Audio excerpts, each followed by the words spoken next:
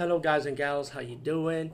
Today I'll be talking about an awesome way to start your free podcast, and I mean free, no catch, no gimmicks. It's totally free, easy to edit, easy to record, and easy to promote and monetize your podcast. It's called Anchor.fm, and I highly recommend you guys and gals check it out and start your own podcast and let your voice be heard. And also, don't forget to listen to Wild Dog Podcast and tell them that I sent you and that you hear it from me. So you get more people to join Anchor.fm.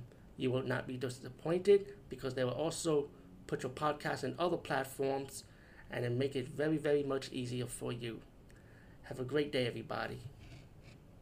What's up, guys? Today I'll be talking about the movie Guardians of the Realm. And I love this front cover, guys. I really do. And the only problem with this DVD that I really, really fucking have is this. There's no special features in this fucking movie. I wish it does. I really enjoyed this movie.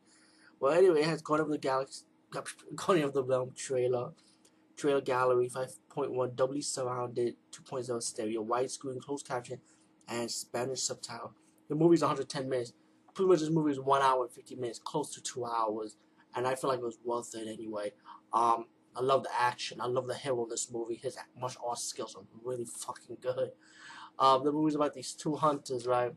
That had to battle demons around Los Angeles, and you find out this main demon, a female, played by a woman who's possessed by a demon. The demons use her as a vessel, and send other demons to steal an artifact, you know.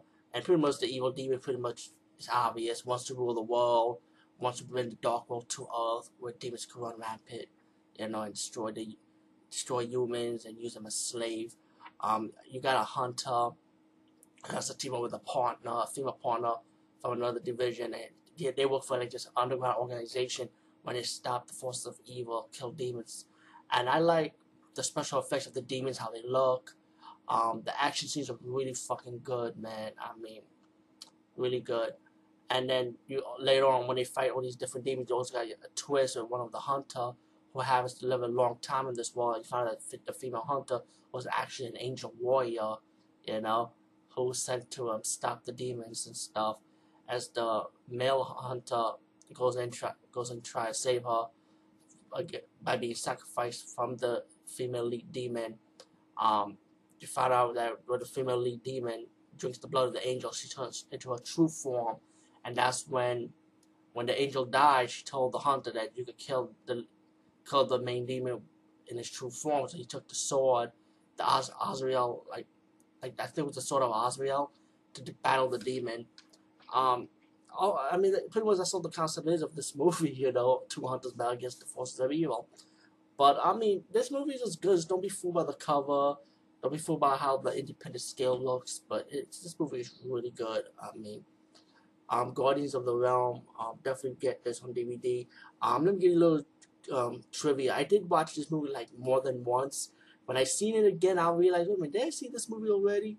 And I did, you know. But now, guess what? I finally have a chance to talk about it on YouTube, and now I'm gonna remember it. And not only that, I have it in my collection now, so that's even better. One of the demons I liked was this robotic demon. Really cool scene with this robot demon kicking ass, and you also got this Omni type of demon. You know those Japanese type of demons? We see like the demonic face and with the hair. You got a demon that look like that too. Also like the beginning of the scene with the cult lead. When at the beginning of the movie you have these cults, and one of the cult leader came in late, and that's how they brought the demon through the egg, and they possessed the demon possessed the vessel of the woman, who happens to become the lead demon later on. And you also find out later later through the movie that the leader, one of the lead members of the cult was kept alive, so he could finance her demon race to live much longer into the world. And then the lead demon woman decided to kill the cult leader, one of the cult leader members, you know, because he was useless now.